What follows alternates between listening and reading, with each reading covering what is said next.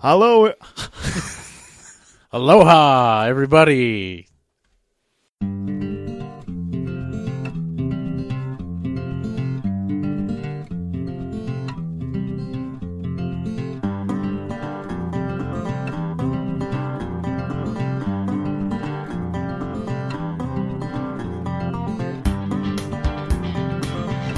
Hello, everybody. How's it going tonight? Today? This morning? Whenever you happen to listen. Hey, go to bed. Afternoon. Go to bed. Just kidding. That's all right. We're glad you're tuning in. We're glad you're watching. Glad you're listening. However you take us in, because this one is a video episode. And so if you're watching on YouTube, what's up? How's it going? This is Iron Man. And another thing I'd like to say is Merry Christmas. And if you see over here, because if you're watching, you get to feast your eyes upon this magnificent masterpiece that is knitted around Dakota's body. Wow. Yes. That was a little too graphic. Yes. I was told that this is an ugly sweater, but I consider it a work of art that you can wear. It's debatable how ugly you could consider it, because, I mean, how often do you see the amazing, infamous face of Darth Vader surrounded by crossed candy canes? That's pretty menacing and cool. I would Christmassy. Yeah, it's very Christmassy. God bless us, everyone. And I got it in honor of Rogue One. Rogue One. Not really. I just got it because it was cool. Okay. You know you just wanted an ugly Christmas sweater. This is as ugly as I get for Christmas, people. And I'm okay with that. Oh, but on that note of it being Christmas time and Dakota looking so festive over here and me looking like a Scrooge, apparently. Scrooge. Maybe we're going to get into Scrooge tonight, because what we're doing tonight is we've decided, Dakota, maybe you should explain this. You kind of have a better handle on how this is going to work here. Yeah. Apparently, I guess. Okay. I just know you can explain it better. Sometimes when me and Steven are chatting, we kind of just throw ideas out there, and one that I kind of came up with, it seems like every so often somebody decides to take a new approach to a Christmas Carol, a la Scrooged with Bill Murray, one of the greatest Christmas movies of all time. Or which you mentioned last Christmas. Yeah, or A Muppets Christmas Carol, which is one of my favorites. I actually just bought it not too long ago, and I think I watched it twice in 24 hours. It's a great movie. That's how bad I was nerding out. And that's the Scrooge that has Michael Caine. Michael Caine. Which he's a really good Scrooge in that. I mean, he's playing off Muppets like a professional. Yeah, he definitely brought his A game. But anyway, and another thing that people kind of borrow from is It's a Wonderful Life. That whole concept that around this time of year people get down in the dumps, things aren't looking so great for them, and they decide, oh, I wish I wasn't born, life would have been better without me, and they somehow, an angel, whatever, comes out of nowhere and is like, no, without you, this whole thing would just be topsy-turvy, and all your friends and loved ones would just be miserable. I'm waiting for the day when somebody just goes with it, and the guy's like, okay, I'm okay with them being miserable. Get me out of here. That'd be a very dark Christmas movie. Maybe it'd be better if you were never born, and it just ends with him jumping and killing himself. It'd be a little dark, but yeah. Ooh, I've said too much. Somebody's going to do it now. Damn it. So tonight we're going to take the classic, since, like you said, it's been done. Christmas Carol and It's a Wonderful Life ideas have been done before. Is Dakota had this idea that I was like, hey, that could be really cool to take a famous icon from the movies and put them into one of these scenarios. And we took it so many ways. I mean, I was thinking about I could do it with Snake Plissken. Another one that came up was Ash from The Evil Dead, but I was like, I already used Ash. Can't use him again. Yeah. At least not till next year. Off the table. Yeah. Give it time. Let him rest. Another one was Harry Potter. We talked about using Captain America. But the one I decided to go with tonight was to take the character of Batman and use him in A Christmas Carol. What about you, Steven? What are you going with tonight? Batman and Christmas Carol is an interesting idea. Now, you told me it's a specific Batman, too. Yes. Like, because we're doing movie icons, but there's been a lot of Batmans. So which Batman is it? I am going with Michael Keaton's Batman. Not Michael Caine, who was Alfred later, but Michael Keaton. So Michael Keaton's Batman, and I am doing Indiana Jones in a It's a Wonderful Life type movie. And so that's honestly, I was a little surprised when you picked that. Yeah, well, and it's because it's partially becoming a defense on, I'm kind of sick of this whole he wasn't necessary to the plot of Raiders of the Lost Ark. And I realize when you take this idea of It's a Wonderful Life, and you know, I'll do more than that, but you bring in that, you realize he is necessary in that movie. And so we're going to talk about that a little bit. But do you want to go first? You know what? I'm going to let you. I went first last time. Okay. I went first last time. All right. So I have Indiana Jones in an It's a Wonderful Life type story. So I wasn't quite sure what brings me to this point. I thought maybe it could be, you know, when he first kind of gets into this stuff, it was like a fortune and glory thing. That's what we see in the not the first movie made, but the movie that dated the earliest, which is Temple of Doom. He's like, fortune and glory, kid. But then in that movie, he learns that it was more important to protect these artifacts and help people than just have it all be for fortune and glory. And then we get into the Raiders of the Lost Ark, where, of course, he discovers where's part of the plot of protecting the Ark of the Covenant from getting into the Nazis' hands. And then once again in the final one, the Holy Grail from getting in Nazis' hands. But what kind of happens is you have Indiana Jones, who he ends up getting himself into these situations where it's like, not just like, you know, he finds other artifacts. He brings back, you know, opals and things like that look good in museums and stuff. But he always gets himself entangled in these big things that kind of maybe bring a level of mortality to him that he has to think about. And he's even looked mortality dead in the eye in the Holy Grail when he sees his father dying and he has to go through this situation. But if he kind of got to a place where he kind of loses himself and all this stuff, like where it's like, oh, he just kind of falls into this stupor of nothing matters anymore, and what have I been living for? I saw all these things, and yet I'm still here, and I'm just this guy, and kind of a level of unimportance when he's looking at the scheme of things that he was in. I don't mean to interrupt you, but I feel like I have to. So whereabouts would this be taking place in his life? So I thought this could take place kind of a little later, like after all the... Well, let's pretend Kingdom of Crystal Skull doesn't exist. I'm okay with that for some reason. But at the same time, this would take place before that anyway. Okay. This would be after the main trilogy. So essentially when he was still Indiana Jones as we know him, not old man. Yeah, he's not an old man, but he's like, we'll call this like, it's like a midlife crisis situation where he's like, oh man, I've done all these things, seen all these things, been a part of these things, and yet it all still feels kind of meaningless, and I don't know what my life has been. Yeah, I've protected treasures, but I really don't even know who I am, kind of a thing. And he falls into the situation that happens in It's a Wonderful Life.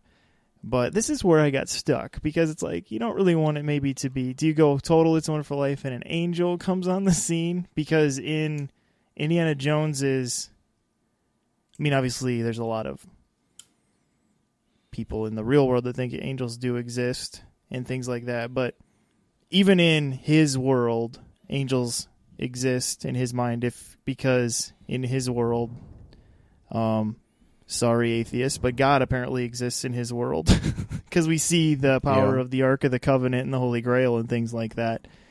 And so I thought it would be interesting if maybe you did leave it at that, since he did get involved in these spiritual things, where if it was kind of more of he just isn't.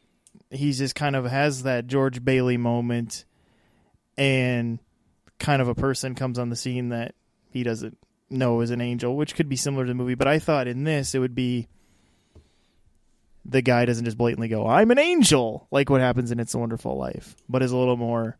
One way you could kind of tinker with it is have it be an angel, but not an angel per se, but have it be death. Like he's cheated death so many times that death. Well, as you could have it be, like a form of that. Because I thought what it could be is like have it be an angel, but like kind of a mysterious figure where you can't quite tell where they fall on the spectrum. Oh, okay. That works too. I mean, where they're kind of like mysterious in a way where it's like, well, are they good or bad? And kind of have it kind of hang there. Well, anyway, this angel entity says, so it sounds like what you're telling me through all of this is that you don't feel like your life meant anything and you'd be better off not existing. And Indy goes, yeah, honestly, there's a lot of days where I do feel that way, where I just don't understand it all. I've seen all these things, and yet it all's such a vapor, with things like that, where there's nothing to grab onto and latch to. And maybe Indy even has a deeper sense of that because of what he's seen. And so he gets this offer. He goes, okay, I can make this happen. And he goes, and Indy kind of reluctantly is trying to understand, or not reluctantly, but like trying to like decide how this goes. And he's like, I don't understand. You're telling me that this can be a real thing. And he goes, yeah. He goes, you're telling me at this point you don't think that something like this could happen and all the supernatural things you've seen. And so you have kind of Indy still like not quite to that point of like ready to like basically suicide his existence. But this angel offers him the chance to see what it would be like, and for Indy to maybe kind of weigh out his options here. And so this is where he's going to get into defense of Raiders a little bit here, because you go back, and first off, the university is crumbling and falling apart. The university he works at is doing terrible because, honestly, the history department is what was keeping it alive.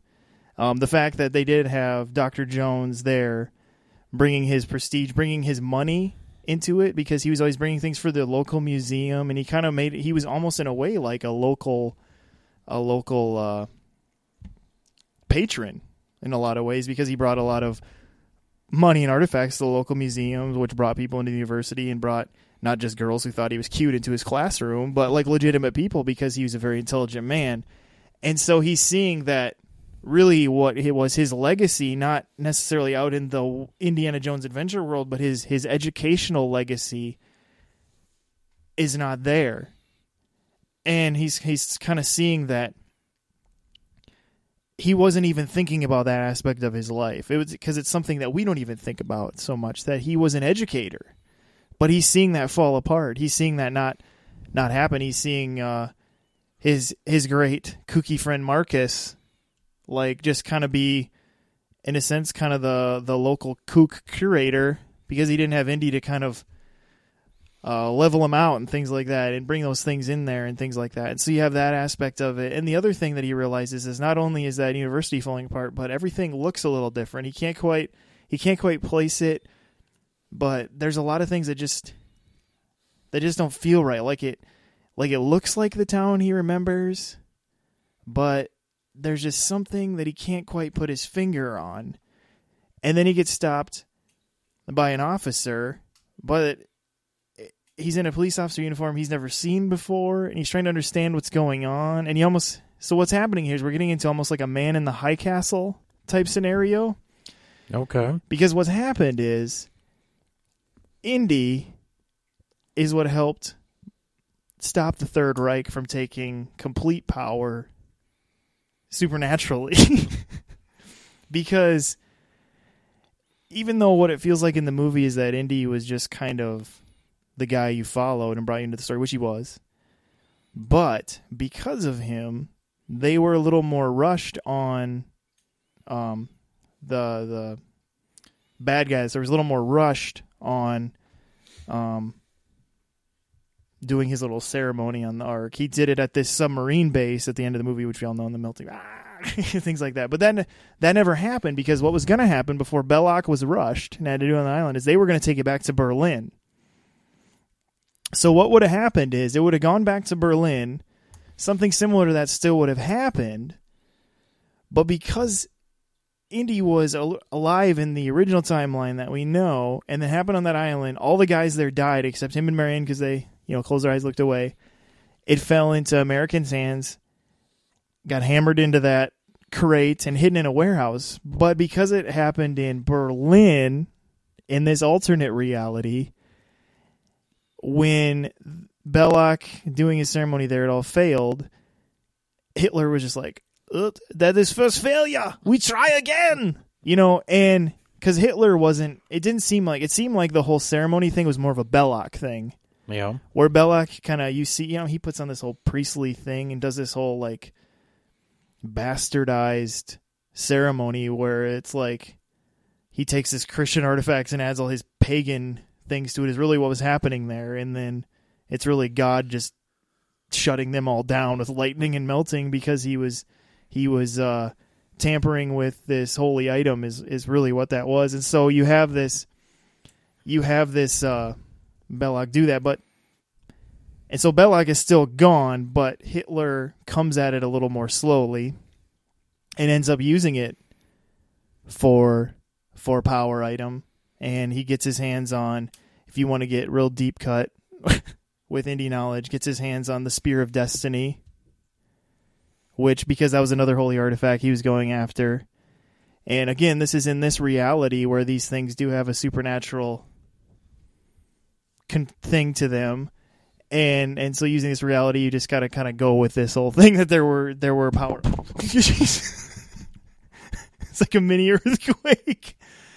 And so Indy's just has seen the world come under the reign of what is essentially what becomes a man in the high castle type situation and things like that. And so we see it kind of is Indy realizing that not only was his work important in the education world, because he built up a legacy in education of people caring about history and artifacts and things like that, but also he was partially responsible for not preventing World War II, but keeping the Nazis from gaining the power they could have gained.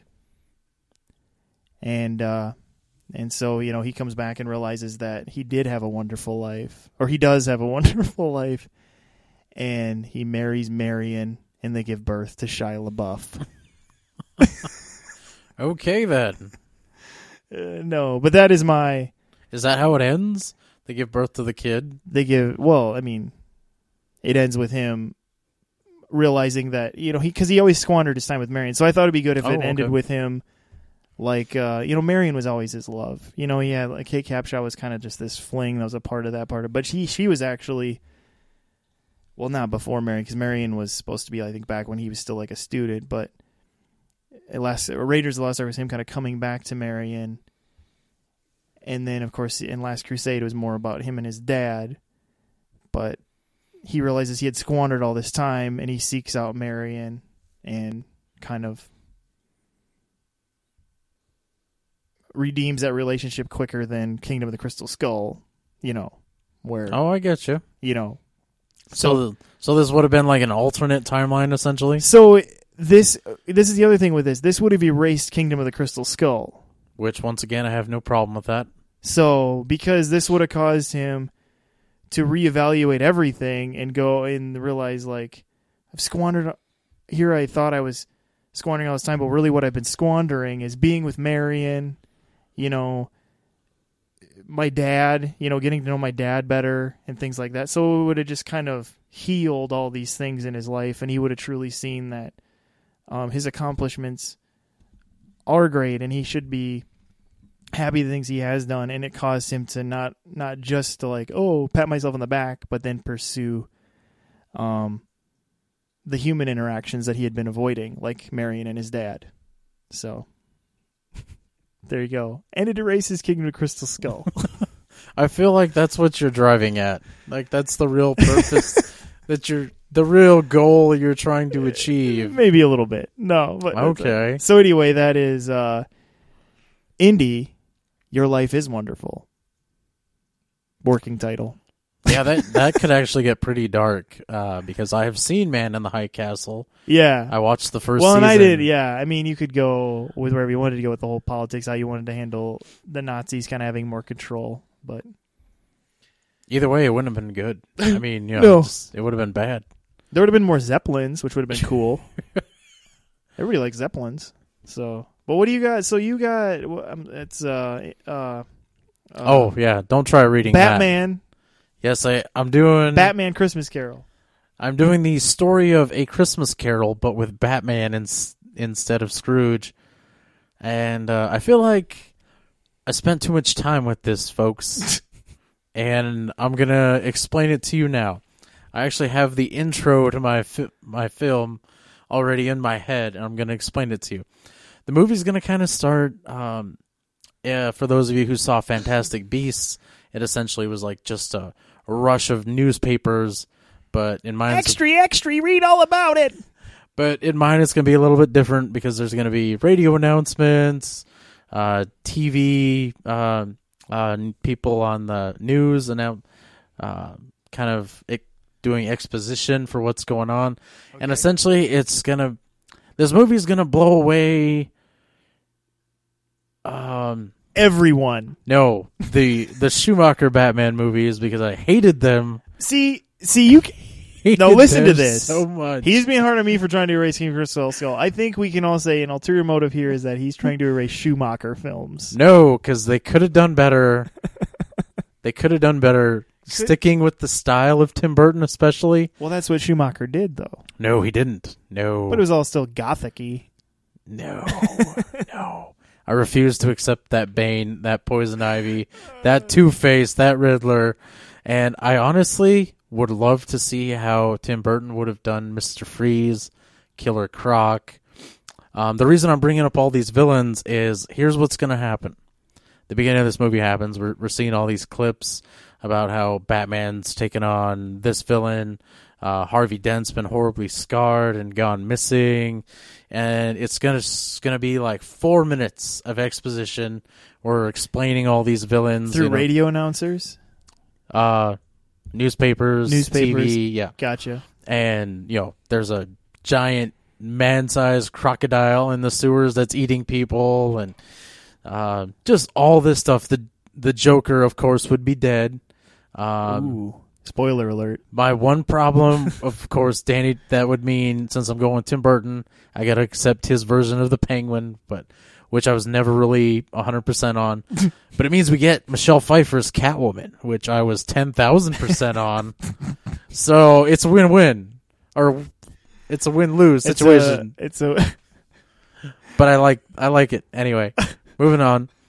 So anyway, Batman kind of goes on in his career. He's taking on all these villains. Riddler shows up. Not Jim Carrey, though. Not Jim Carrey. Right on the spot here. I want you to spitball a name. Who would be a potential Riddler that you would have liked to have seen in this timeline? Crispin Glover. Okay, Crispin Glover. Crispin Glover. I think Marty McFly's dad. For those of you who are like, who the heck is that? Yeah. Or if you couldn't get him because he was kind of a drama queen, Eric Stoltz. I would have taken Eric Stoltz just because he was so awkward. AKA the first Marty McFly. Yes, the failed Marty McFly, I guess. But he admitted to it, too. So. Yeah. But anyway, this is just going to be exposition. And then the film is literally going to start off with an explosion. And what it is, at this point in time, Commissioner Gordon, as we know him, is dead. Aww. But his daughter has actually Barbara Gordon has become commissioner of the GCPD, the Gotham City Police Department. Wow. Okay, so Barbara Gordon is the commissioner. She's the commish. Yes. Yeah, she's a little young, but she's also kind Tough of, as nails. yes, exactly. And you could have it that when she was younger, she was Batgirl, but you just won't really get into that. Anyway, GCPD gets attacked. Insane number of cops killed. Here's where it gets crazy. A bunch of Batman's villains have gotten together. Okay. And they're pulling all these heists, like murders, robberies, all over the city. And this has kind of been the crescendo of it all. They break in. They murder all these cops. You're going to have Mr. Freeze there. You're going to have Killer Croc. You're going to have not necessarily Penguin. Are you trying to avoid Yes, using avoid using Penguin. He's dead. He's dead in this universe. Just like you can't use the Joker. But you can use others like I mentioned Scarecrow. Good Lord, I'm drawing a blank on Batman villains. Would you use Man-Bat? Ooh, no. No Man-Bat? No Man-Bat. A little too. That's a little too. How about the Clock King? No. No Clock King. I'm trying to think of other. Hugo Strange. Harley Quinn. Harley Quinn. But anyway, so they attacked the She'd be really crazy if there's no Joker alive. Yeah. Anyway, I'll get back to that later when I'm done. Anyway, so they attacked the GCPD just to get Barbara Gordon. And on the flip side of that, they filmed it and they left a videotape behind. And it's essentially Mr. Freeze telling Batman in this videotape, if you want Barbara Gordon back, you're going to have to come to this place. And it's essentially an abandoned warehouse. And Batman goes there. Right off the bat, he gets attacked by guys with missile launchers and miniguns. Essentially, I'm just gonna go out and say it's Harley Quinn's men because they're dressed up like clowns, wearing tutus and spandex. Will there be hyenas? No hyenas. No hyenas. I'm sorry, folks. We're on a budget here. But anyway, he takes them down pretty simply. He starts making towards an entrance. Next thing you know, boom, gunshot to the back of the head. He hits the ground. Turns out Deadshot is crouched out on a nearby building and has been waiting for him to show up. So Deadshot kind of keeps his gun trained on him, thinking, okay, I got him. So he goes to put in another bullet in the gun. Batman all of a sudden gets up and disappears into the shadows. There's more scanning the rooftops looking for him. Eventually Batman shows up behind him, knocks him out. Anyway, so he makes it into the building. And here's where I'm going with this. He's going to face every single one of his major villains in this warehouse. Okay. They're all laying traps for him. And so it's kind of like his labyrinth. Yes. He has to make it through all these challenges in a way. Yes. And along the lines, he faces Scarecrow's fear toxin. I figured you could also throw the Mad Hatter in at this point. What about Scarface? Maybe. I don't know. Scarface was a dummy, like an actual dummy that was controlled by like just a frumpy bald man. Yes. I don't know how he would do in the fight. He would just Tommy gun. But anyway, so he's going through all this. He takes on Killer Croc, beats Killer Croc, and what he doesn't realize is that while he's been going through this whole building, he's been watched this whole time. Someone's watching him on these monitors. Eventually, he makes it to the very top, and Bane's there waiting for him. And they kind of have this little thing, and Bane makes a speech about how I've been waiting for you. And the way Bane is going to look is not like Tom Hardy or the way he was in the movie. I think it was Batman and Robin. But essentially, he's going to be a combination of the two, where he's very physical and also just a martial arts master. So incredibly dangerous. But he also has his serum, so he's incredibly strong. So him and Batman go at it. And naturally, Bane gets the upper hand, and it comes to that moment where he's getting ready to to pick up Batman and break him over his knee. Batman, at this point in time, just kind of loses his mind. Okay. He just can't think of losing to Bane. So he fights really dirty. He pulls out like one of his sharpened batarangs and just takes out Bane's eyes. Jeez. Yeah, this is getting pretty dark, I know, but stay Are you sure with me. this isn't the Ben Affleck Batman? Takes out Bane's eyes and just proceeds to like cripple him. He takes out his knee, takes out his foot, and then when Bane is on the ground, kind of barely unable to move, Batman does something, crosses the line essentially. He puts his hand over Bane's mouth and essentially just kills him. Wow. Yeah. I know, dark territory. Now, but in anyway. this one, is Bane Latino? Yes. Okay. I figured we'll get Jimmy Smits to do the voice or something. Okay. But anyway, moving on. So at this time, we find out that the person who was watching him was the Riddler. And he's going nuts like, oh my gosh, he just crossed the line. He just killed that man. What is he doing? So he comes out of the room he was hiding in, and he confronts Batman, and then Batman just beats him severely. Like just relentlessly starts wailing on the Riddler? Yeah. Oh, wow. And just beats him to a bloody pulp. And then finally he's like, where's Barbara? And then it gets even darker at this moment when the Riddler's like, I killed her the moment you showed up. Holy cow. Yeah, it's getting dark, folks, but stick with me. And he actually did kill her? That's not like a... Yeah, so Batman takes it a stretch further. He then strangles the life out of the Riddler. Then it gets worse. It gets worse. He finds some bombs in the building.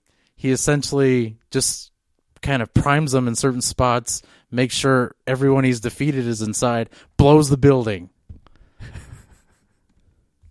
Okay. Then it gets better. He picks up a gun, goes through the wreckage just to make sure there's any survivors. He finds one of Harley Quinn's goons, shoots him point blank. Anyway. So how is this Christmas Carol? We then cut 15 years into the future, and it's Christmas. It's 2 days before Christmas. Okay. And we're seeing a Bruce Wayne who's a little bit older, but almost to the point where he's like Dirty Harry in a way. He's really sour, just really angry. And at this point in time, Bruce Wayne is mostly known for being a business tycoon. Okay. And we'll get into why he's like that later. But essentially we kind of see him doing his job. We find out that one of his rivals in the business world, that Bruce Wayne recently acquired his company, and his first act kind of was to fire every one of the employees in this company, which was a huge company. And he tells the guy, I'm going to dissolve the company, so your entire life's work is now just completely meaningless, and I own everything you've created. Okay. Kind of just this, and it's going to be somewhere along the lines of how Jesse Eisenberg was in The Social Network. Okay. But it's going to be Michael Keaton, so it's going to be 100 times more intense. And legit. Probably a little bit scary, too. So anyway, Bruce leaves the building, goes downstairs to his, where his, I don't know, Lamborghini is, jumps in, and is kind of just driving around Gotham, which just looks like crap. It's like there's pollution everywhere, homeless everywhere. He gets a call from Selina Kyle, who's still alive, because technically she wasn't a villain, only technically. And she's asking him, what are you doing for Christmas? You should come over. And he's just not having any of it. He's like, nope, I'm going home. Sitting down and just trying to forget this day happened, because it's the anniversary of when he killed all his villains. Okay. And Selina Kyle's like, oh, Bruce, don't be that way. He's like, she teasing him, trying to get him to come over to her place, and he's not having any of it. So he goes home, and Wayne Manor just looks like crap at this point. I mean, just looks abandoned. So is he sitting in one room with a bunch of locks on the door? No, but anyway, he goes inside his place, and it just looks dirty and like it hasn't been cleaned in forever. And this is where Ace, the Bat Hound, is going to show up. But he's just a dog. He's not. There's nothing special about him, and that's essentially his own companionship. He goes into the kitchen, opens up some dog food, takes a couple bites himself. Oh, God. Then opens up this giant cabinet of whiskey and just like proceeds to pour himself drink after drink. Well, he's the Punisher. No. He's getting drunk on whiskey. But anyway, he's just drinking, and he keeps hearing voices of the night everything happened, and he can't take it, and he's just drinking more and more. But the more he drinks, the more angrier he gets. And eventually he stumbles down to the Batcave, which hasn't been in use forever because all his enemies are dead. And he essentially just kind of starts beating the crap out of the Batsuit. And he just collapses on the floor. Anyway, he wakes up in the morning, just kind of like looks in the mirror, washes his face, pops some ibuprofen, doesn't bother showering or brushing his teeth, just throws on some new clothes, and essentially there's going to be just clothes everywhere because he doesn't wash his clothes or anything. Wow. And then he's a rough guy. And then goes to work, and he receives news like the business rival he had shot himself the night before, and Bruce just kind of chuckles to himself. Is like, well, he really had nothing else going for him. Jeez. Okay. So Bruce is sitting in his office that night, and it's the day before. It's the day before Christmas. Okay. December 23rd. Yeah, and he just doesn't feel like going home, so he starts just pounding drinks. He has a giant bar in his office. Starts pounding drinks, and then he hears somebody at his door trying to get in. Goes, opens the door, no one's there. Slams the door, just kind of was like, huh. Goes back to his desk, continues to just drink, and then he hears somebody at the door again. Goes there, nobody's there. Goes and sits down again. This happens a couple times. Finally, it happens again. He's angry. He goes to the door, opens it up. It's Alfred. But Alfred has been dead for years, folks. So he looks horrible. Essentially looks like a zombie. And Alfred is like really jovial, actually happy to see Bruce. And he says in that very British accent, "Good evening, Master Bruce." And Bruce just loses his mind. He slams the door and just is on the verge of like having a heart attack. He thinks he's hallucinating. And next thing you know, Bruce kind of says, "What do I do? What do I do next?" So he runs to his phone, or runs to his desk, picks up the phone, and he's like, "I'm going to call security. I don't know what's going on. Someone's playing a joke on me." At that point in time, Alfred appears behind him. And Bruce is still freaking out.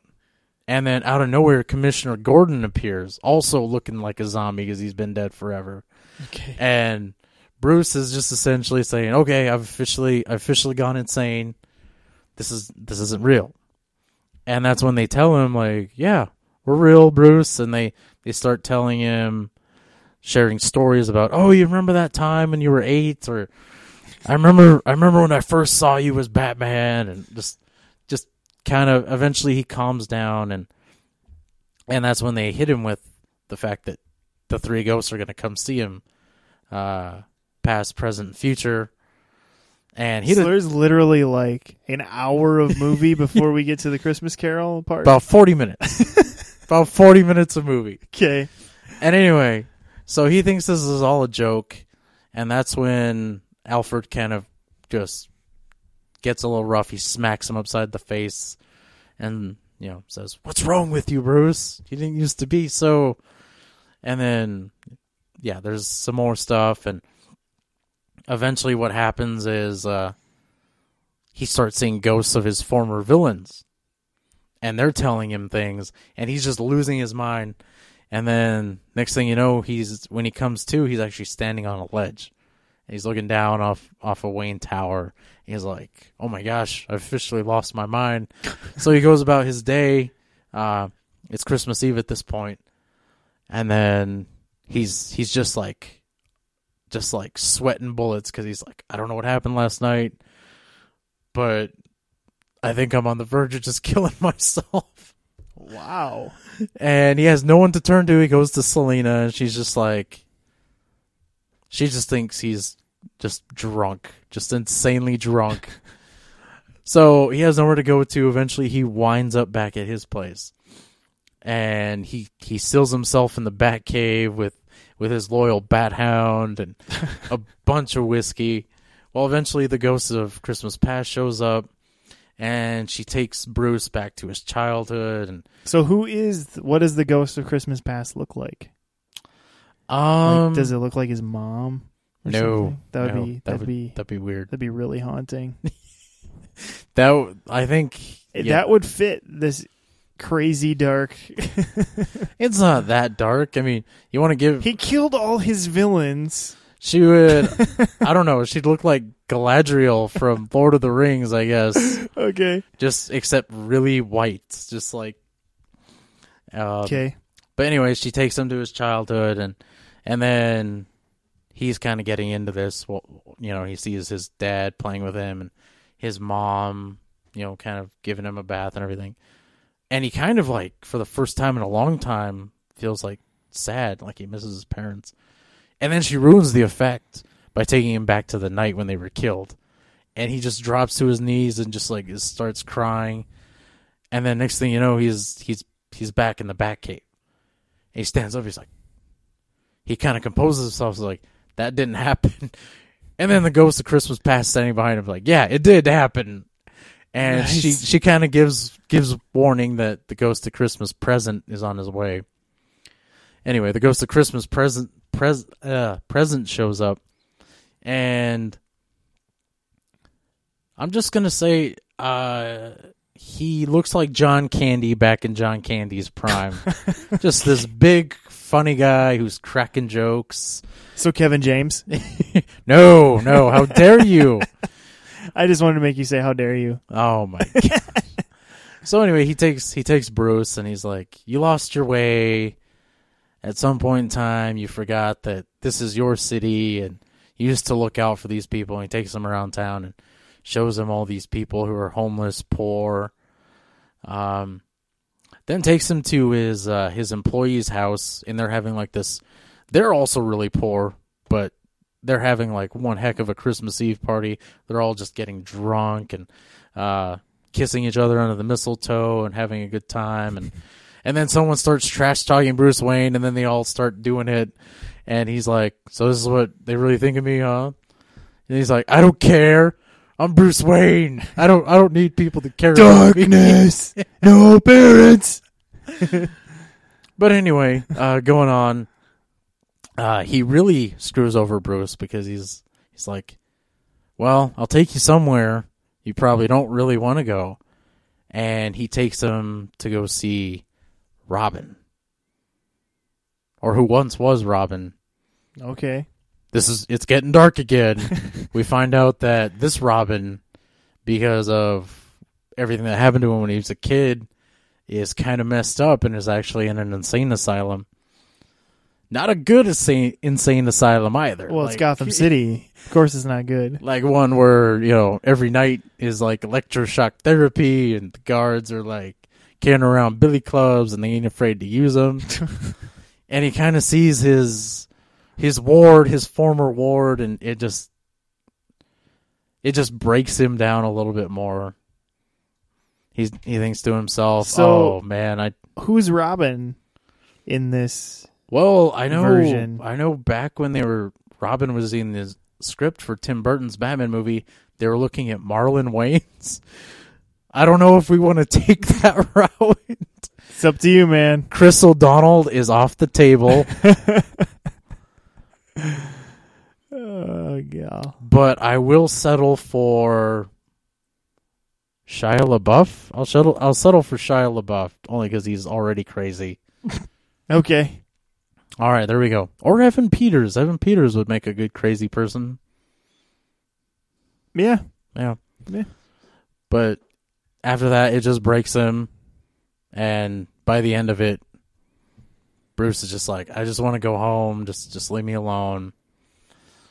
And, you know, they go back to Bruce's back cave, and the ghost of Christmas present is having a drink with Bruce, and he's like, "Oh, it's not that bad. Why are you crying, man? You don't care about any of these people. You're Bruce Wayne. Look at you. You're living in this giant house with all your moldy old furniture and your ugly, dirty clothes and your dog who essentially just looks up to you because you feed him and no other reason."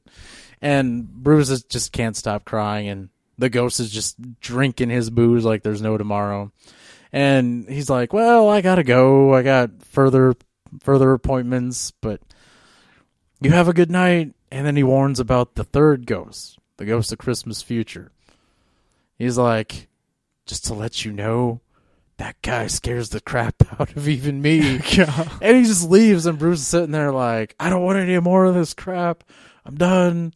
And he's just raging, and he actually, in a weird twist, he starts gathering up all the alcohol in the house and starts flushing it down the sink. And he keeps doing this until his big clock in his living room starts chiming. It's 11 o'clock, the last hour before Christmas. And he's like, "Okay, I just gotta survive one more hour, and I won't have to worry about this other ghost." And at that moment, death appears. But he doesn't look as scary as you think. Who is it? Or what does death look like? He looks like an Ewok. Just this short thing. Oh, so instead of going with a tall, hulking Grim Reaper, you're going with something small? Yeah. Okay. So...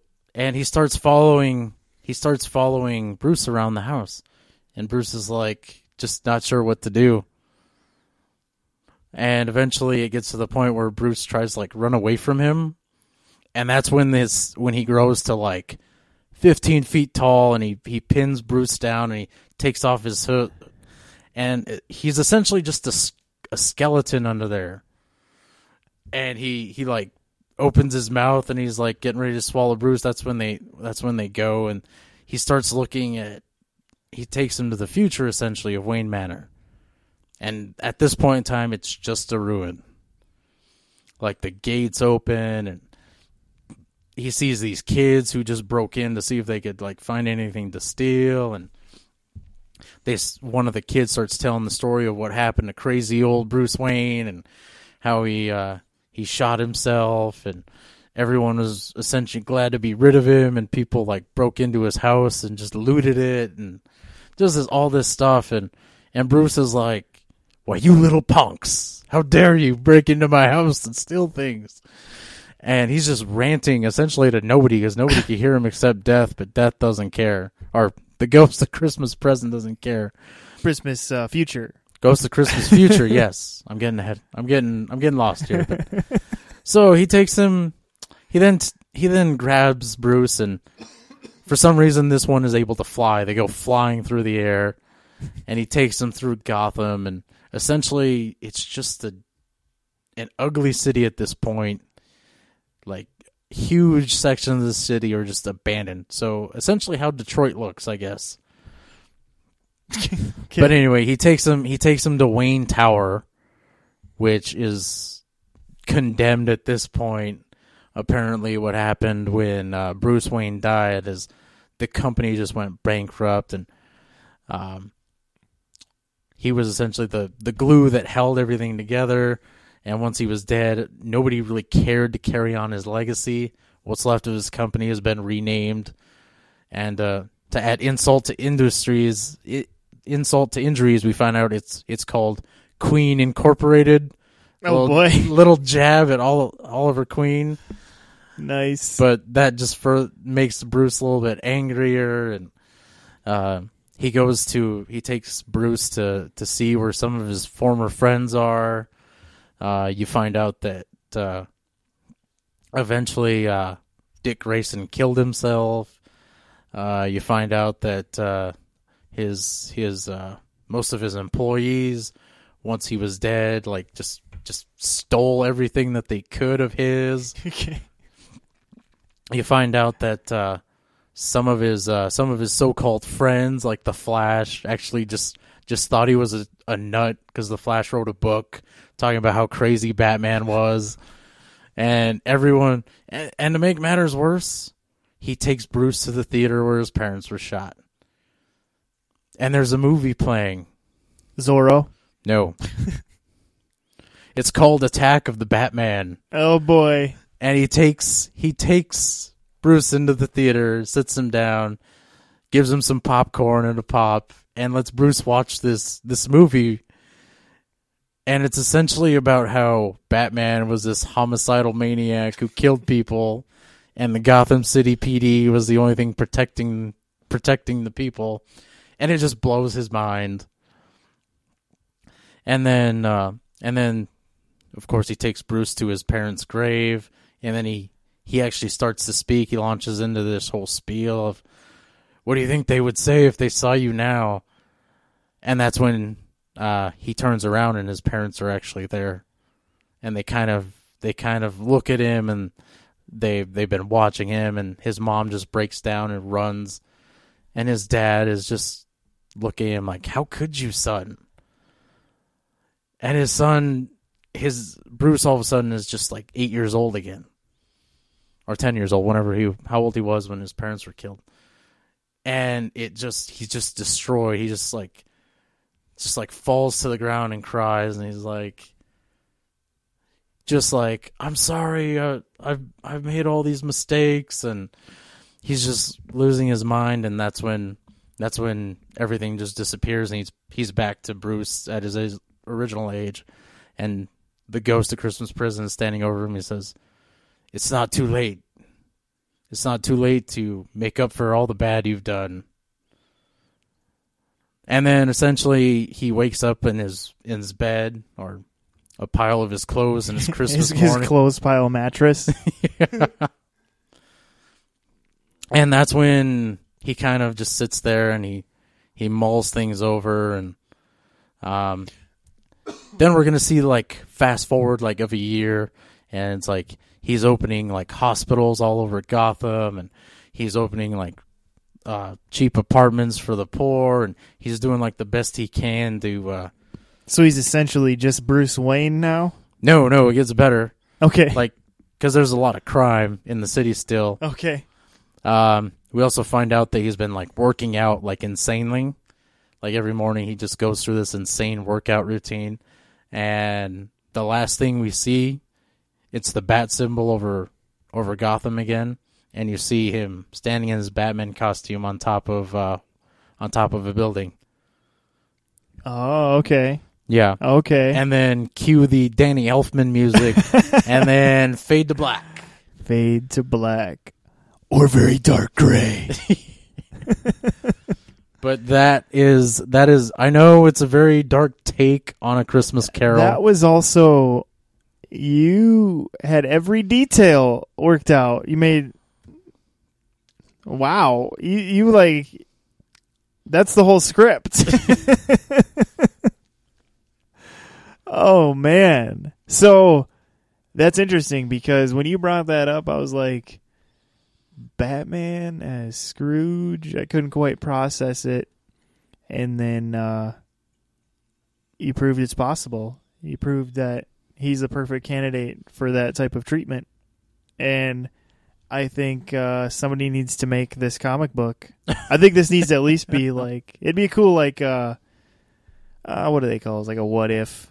Yeah, one shot. Do like a what if one shot type thing, or an alternate reality one shot. It'd be kind of cool. It'd be kind of long and really violent. Yeah. Then Zack Snyder would read it and he'd be like, I need to make this into a movie. This, but no one will talk, and it'll just be slow-mo visuals. So, well, that's interesting. So, we both did really depressing movies, although they both kind of end on high notes. If you can consider a man going back to beating up criminals in the dark a high note. I do. I mean, why not? I do. Mine, I guess I kind of gave like the classic happy ending, but yeah. So in true tradition of Dakota Boys and doing a very different Christmas type episode. Like last year we talked about Christmas movies that nobody really thinks of. We decided this year to go down this route, and hopefully you enjoyed listening to a couple random Christmas twist pitch ideas. And we'd be interested. Maybe you'd be like, who would be a really cool Scrooge option, or who would work really well in Elf, or what? I don't know. Whatever Christmas movie that you think would be cool to stick some iconic character into. Yeah, let us know. And you can let us know on places like YouTube and Facebook and those types of places. Like, we're there. And so I hope you subscribe to us on those things. And we're hoping to keep coming to you more in the future with more reviews and more just talking about movies and things like that. Doing some more of our maybe like list things that we do and things like that. So, yeah, we hope you're subscribing to us on those places. And like I've been mentioning, we're on Stitcher now also, on kind of to be the, which is kind of the Android side of iTunes and those things. But yeah, hope you'll do that and hope you keep listening. We hope you enjoyed this episode, and we hope you have a Merry Christmas. Even though we kind of talked about darker themes, we do. We hope you have a Merry Christmas. And so I think with that, we'll end the show. So this is Steven. And this is Dakota. And don't believe the song, kids. Batman does not smell. Unless you're in Dakota's alternate reality, where apparently he does kind of smell. A little bit. See you later. Bye.